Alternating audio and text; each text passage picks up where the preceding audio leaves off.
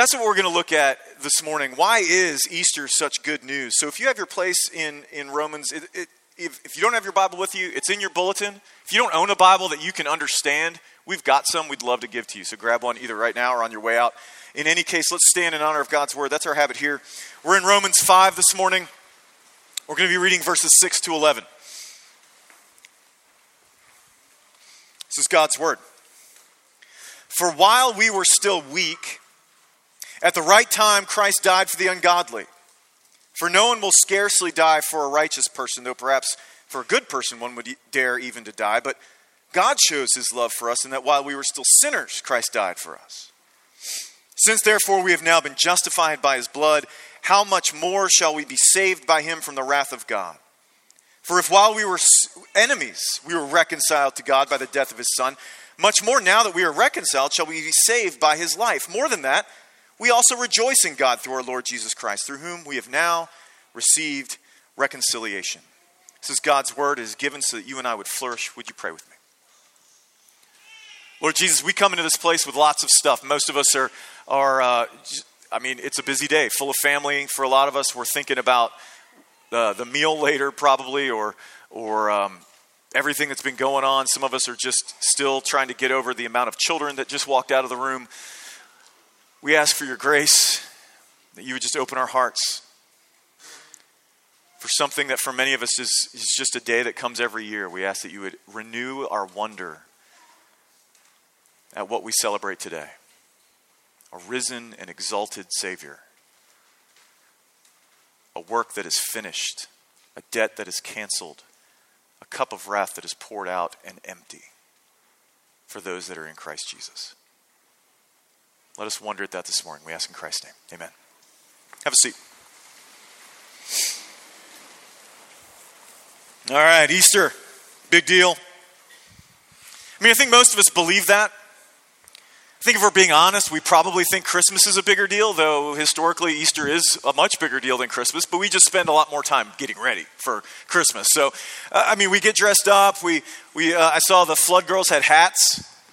Y'all ladies just got missed because the Flood girls had hats. You can tell it's a Presbyterian church. No hats. All right. But here's what I know about you, even though I may not know you. You probably go through much of life relatively unreflectively. You just go to the next thing, right? I know that about you because I know that about me. And it's true of most of the folks I know. And what this means is we end up going through the motions because it's what we've always done or what our parents did, but we never think about why. And that is especially true when it comes to issues of spirituality, religion, faith. Here in the Valley, we talk about Jesus dying, we talk about his resurrection, but do we even know why it's a big deal? There's no other religion that is so utterly focused on its founder than this one. Sure, everyone any kind of world religion is focused on what their founder said. But Christianity is so dogged about what Jesus did. And so what we're going to see this morning is simply this, right? Out of love, Jesus died for his enemies to make them his friends. That's it. Out of love, Jesus died for his enemies to make them his friends. And if you're a note taker, there's an outline. If not, don't worry about it, okay? So let's get into this. Because that's a bold statement, right? Out of love, Jesus died for his enemies. That kind of reeks of the angry God so much that's present in stereotypical Christian preaching. But stick with me because it's a little different than what you think, okay? So let's look down at this passage real quick because Paul gives three descriptors of us in these first two verses, verse 6 and then actually the first three verses, verses 6 through 8. Look at them. He says, while we were still weak, Christ died for the ungodly. And then he says, God shows his love for us, and while we were yet sinners, Christ died for us. And later he's going to say the word enemies again, but or the word enemies, but these words flesh that out. So first, let's break them down. First, weak. What does that word mean? Well, we know what we mean when we say weak, but another way of translating it is powerless. Okay, not just weak like a little less able, but powerless. It means ultimately having no ability to do anything. To be weak and powerless is to be able to offer nothing. Nothing. And then Paul says this. Next he says, ungodly. Not only are we weak, but we are ungodly. Now, that is a super churchy word, right? I mean, maybe a couple of us, but not many of us are using that in our everyday language. The other way that you can translate this is even more churchy. It can mean godless. We were godless. And in the New Testament, this is a kind of an incredibly pejorative term. To be described as godless is not a good thing. And that is because, according to the Bible, you and I were made for a dependent relationship with God and made to reflect God as those made in his image. And so to be godless is to be both out of relationship with him and utterly failing at imaging him in the world. It's out of relationship and failing to be like him in the world. And then we have the S word, right? Sinner. And that word has tons of cultural baggage with it, doesn't it? For most of us, being a sinner means failing at the culturally accepted morality. Right? Not quite getting your behaviors right, whatever the culturally acceptable morality is. In traditional culture, that has to do with like sexuality and substances. In the kind of the new morality, of which the folks in the traditional morality believe is immorality, but it's not. It's just a different morality. It has more to do with like ecology and economics and affirmation. But when we say that, it means violating those moralities for most of us. In other words, you become a sinner because you sin. You've violated some morality. But Jesus actually has a different way of talking about it. It's actually key to this passage. Because in Matthew 15, one of the Gospels, right? There's 4 Gospels, Matthew, Mark, Luke, and John. The first of those Gospels, in chapter 15, Jesus says that our behavior actually springs up out of our hearts. That out of our hearts come all of these bad things that we talk about all the time. All these things that come out. All the bad stuff we do comes out of our hearts, which means that we aren't sinners because we sin. It's that we sin because we're sinners. It's what we do because of who we are. Not who we are because of what we do. Because you see, in the Bible, sin isn't so much a moral category. It has that component. It's a relational one. It's not so much about your morality as it is a relationship. So be a sinner is to be independent of God. And that's a very key category because some of us, most of us, I would guess, in this room, act independent of God in a very different way than we would normally consider sin. Because some of us, we do that through our behavior, our good behavior. Some of us in this room are very moral people, way more moral than me, like great people. Like you are disciplined, you are awesome, you get the rules. When you know what's right, you do it, and you argue with everyone else over which it is. Right? But the problem is that you do that because you're trying to gain a status for yourself apart from God. I'm the good boy, I'm the good girl, I do the good thing. That's independence. The Bible actually calls that sin. Others of us, more like me, enact it through our wanderings, our going away from God, right? Seeking satisfaction apart from him. That is also sin. But Paul's point is that this is all of us. Did you notice he says the word we?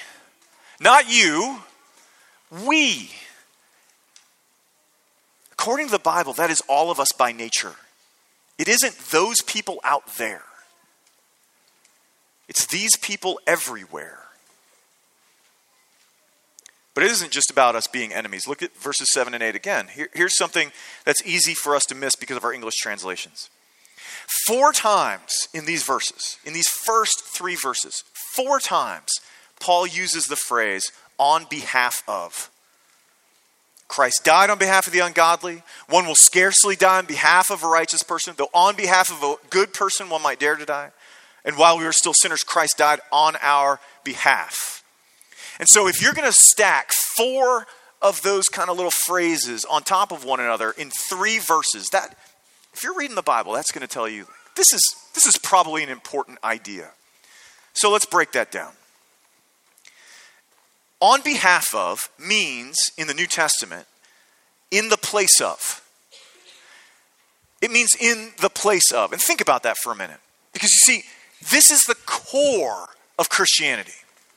The core of Christianity is not a list of to-dos. The core of Christianity is that phrase, on behalf of. And this is why we are so dogged about Easter. In the Bible, being a sinner, being godless, isn't about rules, it's about relationship. It's about betraying a person. And you've been betrayed. You know what that's like. Maybe you didn't call it that. Maybe you just called it being offended or being hurt or whatever, but some relational violation. You know what that's about. Paul here is saying that the betrayed person died on behalf of the one that betrayed him. And the entire point in verse 7 is that you and I can imagine, we can get it in our heads that you would do this for a good person, right? The noble sacrifice. I'm going to give myself for these people over here because they're good folks and they're worthy of this. But he says that is something that still not many would do, but we can imagine it, right? We can imagine doing it for a good person. But in fact,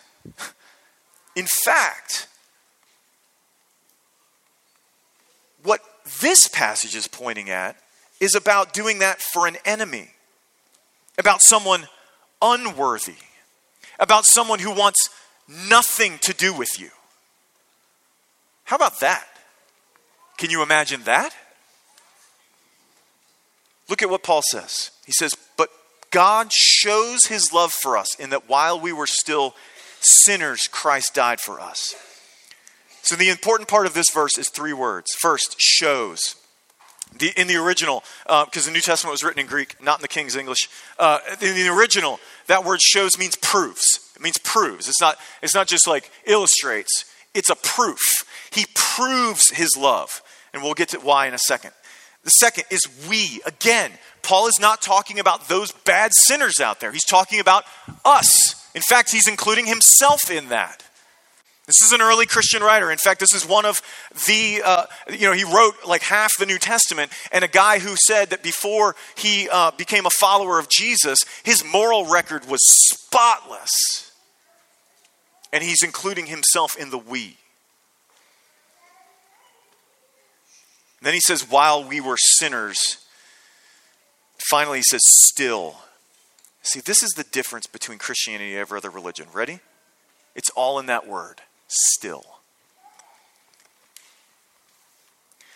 You see, other faiths, other belief systems give you a path to work towards, like a way to get back.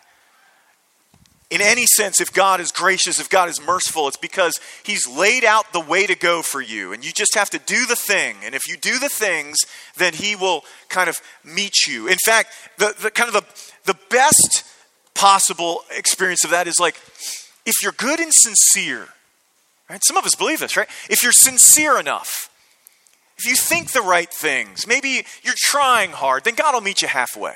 Maybe he'll meet you halfway and say, yeah, you're off on this, and this, but you're trying really hard, and I really appreciate that. Christianity, though, says something different. It says, while you were a sinner, while you were still powerless, when you were still godless, Jesus died in your place. Christianity tells you what God did to get to you when you could have cared less. Do you remember what that's like? Some of us do, because we're there right now. I didn't grow up in the church. I remember what it's like to care less about him. To care less about Jesus, to think he was a fraud, to care less about God. You remember what that's like? Maybe not. That's okay. But let me ask you something. How do you view yourself? See, if you're not a Christian here this morning, or maybe you consider yourself one, how do you view yourself? Because my guess is that it's probably not the way Paul does. That seems to be like having bad self-esteem, which is like one of the chief sins of our culture. Paul says an enemy of God is someone who is independent of God, wants nothing to do with him, and has nothing to offer him. But see, when you and I think of the word enemy, especially enemy of God, that's when the angry God image clicks into our head, right? We think of ourselves as relatively passive. And God's the angry one.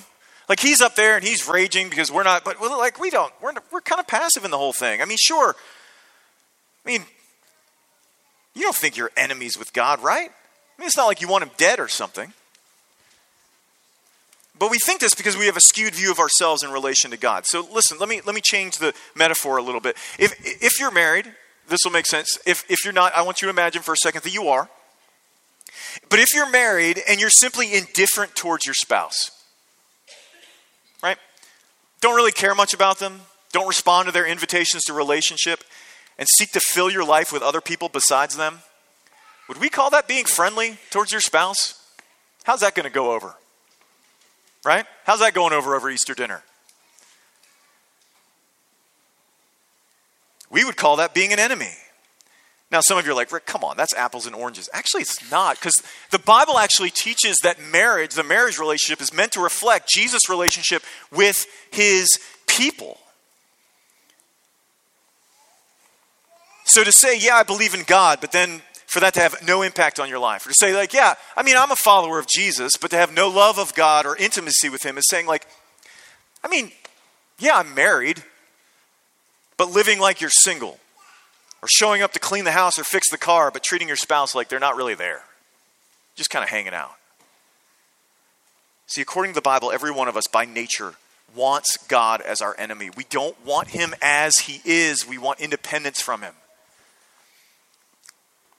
But let me ask you something else. How do you view God? Maybe you don't view yourself the way that was said here, but how do you view God? Because culturally we have a view of God in which he is either consistently angry, looking for a reason to kind of squish us, like throw lightning bolts at us and get us. And so he needs to be appeased by our religious activity. Or the other view is that he's really distant and doesn't really care about what's going on. Like either we have to do stuff to get him to kind of be okay with us, right? Or he doesn't really care. I mean, why would he care about what I'm doing? But look again at what Paul says. See, on the one hand, he says God cares a good bit. The entire force of what Paul is saying in these verses only makes sense if what we do actually offends him. In other words, what that means is we matter to him. We matter to him. I mean, think with that. If some random dude comes up on the street and like cusses you out, you're going to be like, who are you? But it's not really going to impact you. But if someone you love does that, if someone you care about does that, if a family member, a good friend, if someone like that does that, it matters a lot more because they matter to you, right? And so to say that God is somehow offended is not to say that he's just angry and mean. It means he cares. It means that you matter to him. But on the other hand, his love for us isn't conditioned on our posture towards him. Paul says that God's love for us is proved. Now listen, this is important. It's proved, not created. It's proved in the fact that Jesus died. It was proved in that while we were sinners, Christ died for us, not the fact that Christ died for us so that God's love for us could be created. You see the difference? It was proved. In other words, the entire point of verses 6 to 8 is that there is nothing that should draw God to us. Nothing that should do that. Nothing that would justify his love for us. He does not love us because we're lovable. He loves us. And that makes us lovable. And he proved it in Jesus. That is the God of the Bible. So out of love, Jesus died for his enemies.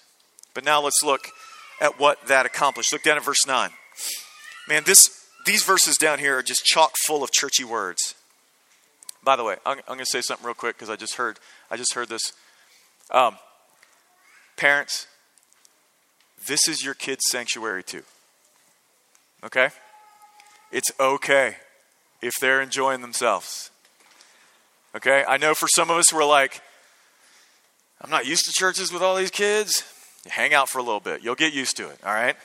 103 kids, 5th grade and under. We got them. So, but don't get stressed. This is your kid's church too, all right?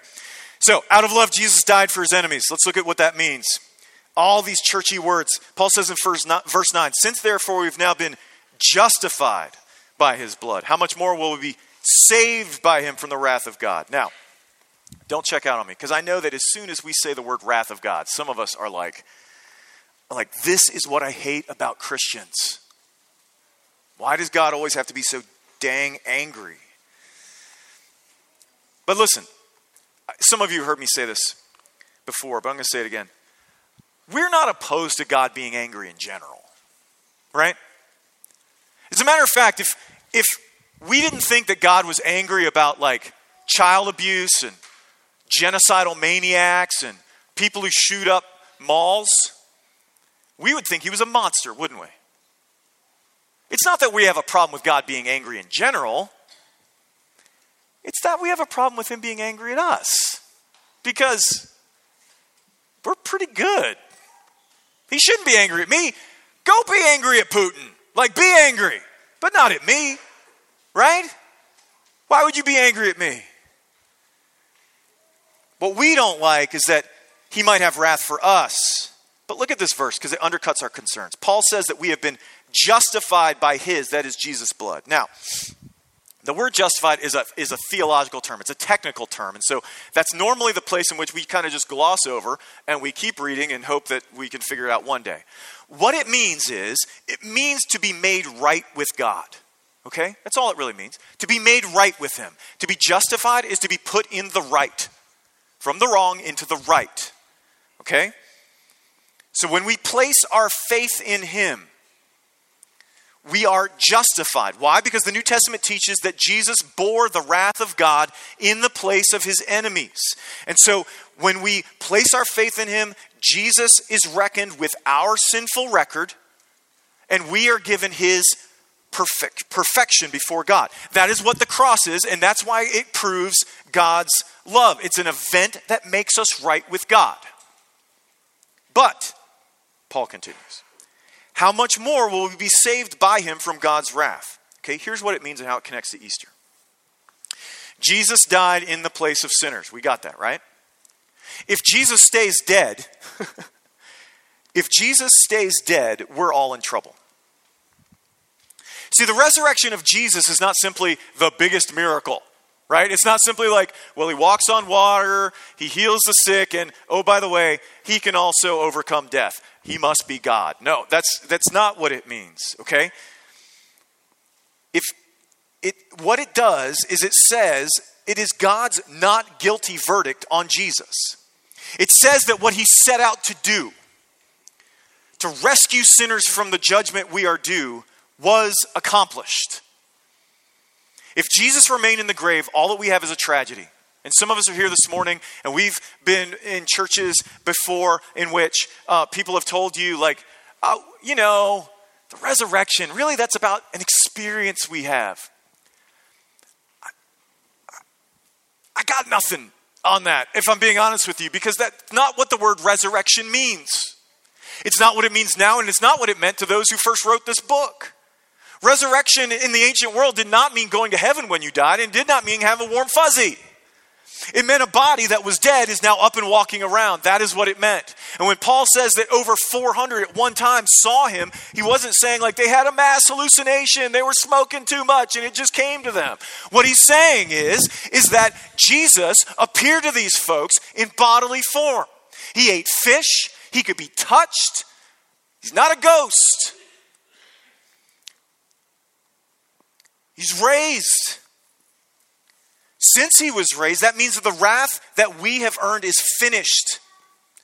You see, there's a day coming when God will make things right. When all the things that are wrong, all the stuff that Abe was talking about, the stuff we see that just seems like it's going out of control, that he's going to take all of that and make that right. And if you've placed your faith in Jesus, and I know not everyone in this room has, but if you've placed your faith in Jesus, then that has already been done for you in him. There is nothing left to fear on that day. That is why Paul can say, how much more, if we've been justified, then certainly we will be saved, we will be delivered. But it's not just about a verdict. Look down at verse 10. Paul continues, for if while we were enemies we were reconciled to God by the death of his Son, much more now that we are reconciled shall we be saved by his life. This notion of reconciliation is huge. And again, like so many things I've talked about this morning, it is completely unique to Christianity. And because of that, we don't have a category for it. Because reconciliation presupposes that the issue is not us performing for the deity. Right? It's not about blanket obedience. It's not about doing the right things, getting the pillars right, going on the path. It's not about that. It's not about us reaching a moral standard, because reconciliation is not about whether you keep rules. Reconciliation is a relational category. It's about two people being at odds, now not. It's something completely different. And that means that the work of Jesus isn't just to get your sins forgiven. It's to restore your relationship with God. But that raises the question, why did Jesus' death reconcile enemies? It's a great question. I'm glad you asked, okay? Because you see, many of us struggle here because we think to ourselves, why can't God just forgive and get over it? Why the death? Why the barbaric stuff? Why can't he just forgive and move on? But listen, because in the Bible, this is really important. Forgiveness and reconciliation go hand in hand. In fact, reconciliation and forgiveness go intimately together. They're always together. Forgiveness is not pretending something didn't happen. That's called lying. And it's not just, quote unquote, getting over it, which really means just waiting until your anger fades. Kind of. And some of us have been waiting for a long time for that, haven't we? We're still waiting with all these people that we think have wronged us. Forgiveness is the betrayed person bearing the weight of the betrayal for the betrayer. It isn't just, I'm not going to make you pay for what you've done. It's also, you can once again be in relationship with me as if it didn't happen. Notice the difference. Because some of us do forgiveness with, you can be back in relationship with me, but I got my eye on you. Right? I've got my eye on you. I'm nervous about what you're going to do next. I don't trust you. I'm afraid of you being hurtful again to me. So we can be in relationship, but I got you. Forgiveness and reconciliation is, we can be back in relationship as if that never happened. As if I am now willing to trust you fully and completely, just like I did before I was originally hurt. Do you see why it's the betrayed person bearing the weight of that betrayal? Because that's scary. That's risky. You're putting yourself in harm's way again. Maybe it's going to happen again. The betrayed person is bearing the weight of the betrayal for the betrayed one. Can I tell you, that is what Jesus did on the cross? He bore the weight of our betrayal of God. It is God bearing the wrath of God in our place. Bearing the weight of our betrayal. The betrayed person bearing it, his own judgment for us. And he does this not so we can go on our way with no consequences, whistling as we go. Not so like we get the get out of hell free card. He does it so that we can be back in a dependent relationship with him. Back in an intimate relationship with him. Loved by him and loving him. And then Paul goes on and hits this notion of saved. And that is a really churchy word, especially in the valley, right? Because we ask people all the time, well, I don't. You hear it all the time. Like, are you saved? Have you been saved? All these things. Just listen to what this means. You see, the work of Jesus saves us from the penalty of sin. It does. We are justified. Most people, when they say the word saved, that's what they mean.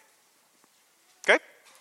Saves us from the penalty of sin. We are made right before God. But it doesn't just do that. It also saves us from the power of sin, which is to say, it is broken in our lives. You don't have to do that anymore. Not saying you'll never sin again. I'm saying you don't have to. And some of us are like stuck there. Like, yes, I do, Rick. You don't know. I do. I don't feel like I have any power over it. If the Holy Spirit of God is in your life, the same power that raised Jesus from the dead, if he can conquer death, he can certainly conquer your habitual behaviors. Yes, the power is there. So it saves us from the penalty, it saves us from the power, but also one day we will be saved from the presence of it when Jesus comes to make all things right again. See, the resurrection of Jesus, his current life, his resurrected life is right now a down payment of that world. The world where sin does not exist. The world that God is going to make. A world where all of our relationships line up the way they're supposed to. Where there is no friction. There is no betrayal. A world where sin and pain and death and evil is no longer present. And the resurrection of Jesus is God's down payment. His first installment on that world. It is coming. And if God can reconcile us as enemies to himself, he can certainly do that. Now, I want to wrap up this morning with Paul's use of this word. There we go. Paul's use of the word now twice in this passage, because I think we need to wrestle with it, whether you're a Christian or not. He says the word now. He says it first in regards to justification and then in regards to reconciliation, right? Since therefore we have been justified by his blood, how much more shall we be saved? While we were enemies, we've been reconciled. We were, now that we are reconciled, right? Now. So why does this matter? When Paul uses the word now, the weight, the pressure, the force of it is that you no longer have to wonder. You no longer have to wonder. Listen, if you're not a Christian here, maybe you believe in God. Maybe it's some kind of vague higher power as you understand him. But you think, look, I'm not perfect, but I do okay. God will accept me in the end. How do you know? How do you know you've done enough? How do you know that the cosmic scales will ever be in your favor? Will it be enough? What about tomorrow when you cut off that person in traffic? Or that person cuts you off and you do some sign language? Right? What about in an hour when you're at home trying to make lunch and your kids rush in, if you have kids, and they're complaining because food's not ready yet and you lose it again? What about tomorrow night? Your spouse goes to bed late or goes to bed and you're up late. You're clicking on websites you shouldn't. What about later today when it's just one more drink? Just one more thing? What about when you pressure your accountant to just kind of leave? Can you just leave off that number out of the old tax return? Since they're not due till tomorrow? How much is enough? See, if your acceptance by God is based on you, how do you know when it's enough? What if I told you that you could know right now that you are accepted by God? Right now. What if I told you that you could know right now that God is pleased with you? Not just tolerating you, but pleased with you. And what if I told you that you didn't have to do anything for it? And because you didn't have to do anything for it, you can't do anything to lose it. What would you say? My guess is what you'd say is, sounds nice, but that's my guess because that's what I often say. And some of you are like, what? You're the pastor? You're supposed to have all this stuff together? I know, right? Listen, I'm tempted every day to think that I am right because of what I do and that God loves me because I do right. And that is why Jesus is such a big deal to Christians and why this church will always talk more about what he has done than what we are supposed to do. Because without what he has done, we are done. If you struggle with guilt, listen to me, Jesus is enough. Because he bore all the wrath that your sin deserved on the cross. You cannot out-sin that. You cannot stand at the foot of that and say it's not enough. You place your faith in him and there is no more wrath for you. Gone, done, it is finished. That's what Jesus said before he gave up his spirit, and he meant it. If you struggle with shame, listen to me. Jesus is enough. Because while you were jacked up, not when you started to look pretty, not when you cleaned yourself up to come here, while you were messed up, he proved his love for you. He proved it. You don't have to clean yourself up because you weren't cleaned up when he died. That is the glory of Easter. We celebrate the work that has been accomplished on our behalf, in our place, for us, so that we can receive it and rest in it. Because Jesus died for us while enemies, so that he could make us his friends. Would you pray with me? And now, Lord, we do ask that you would make this real in our own lives. Some of us here have never placed our faith in Jesus, and so I ask boldly right now, because I'm not ashamed to say that's what I want for them. I pray that you would work in them right now, that they would. Or maybe it's just a little bit. Maybe you're willing to work enough to make them intrigued and make them think like, that's different. And so I just ask that you would give faith, because it is the gift that you give. For others of us who've walked with Jesus a long time, boy, are we tempted to think at times that we have to do stuff to keep you happy with us. I pray that you would put that as far out of our minds as we could have it. Even if just for today, would you let us rest in the glory that your smile is on us because of Jesus? That because you declared over him, this is my son in whom I am well pleased, and we are united with him, now that declaration rests on us as well. And in that, let us delight and play as your loved, accepted children. Jesus, you rose from the dead to make us your friends, your family. We give you praise and glory for it. Our voices are never enough.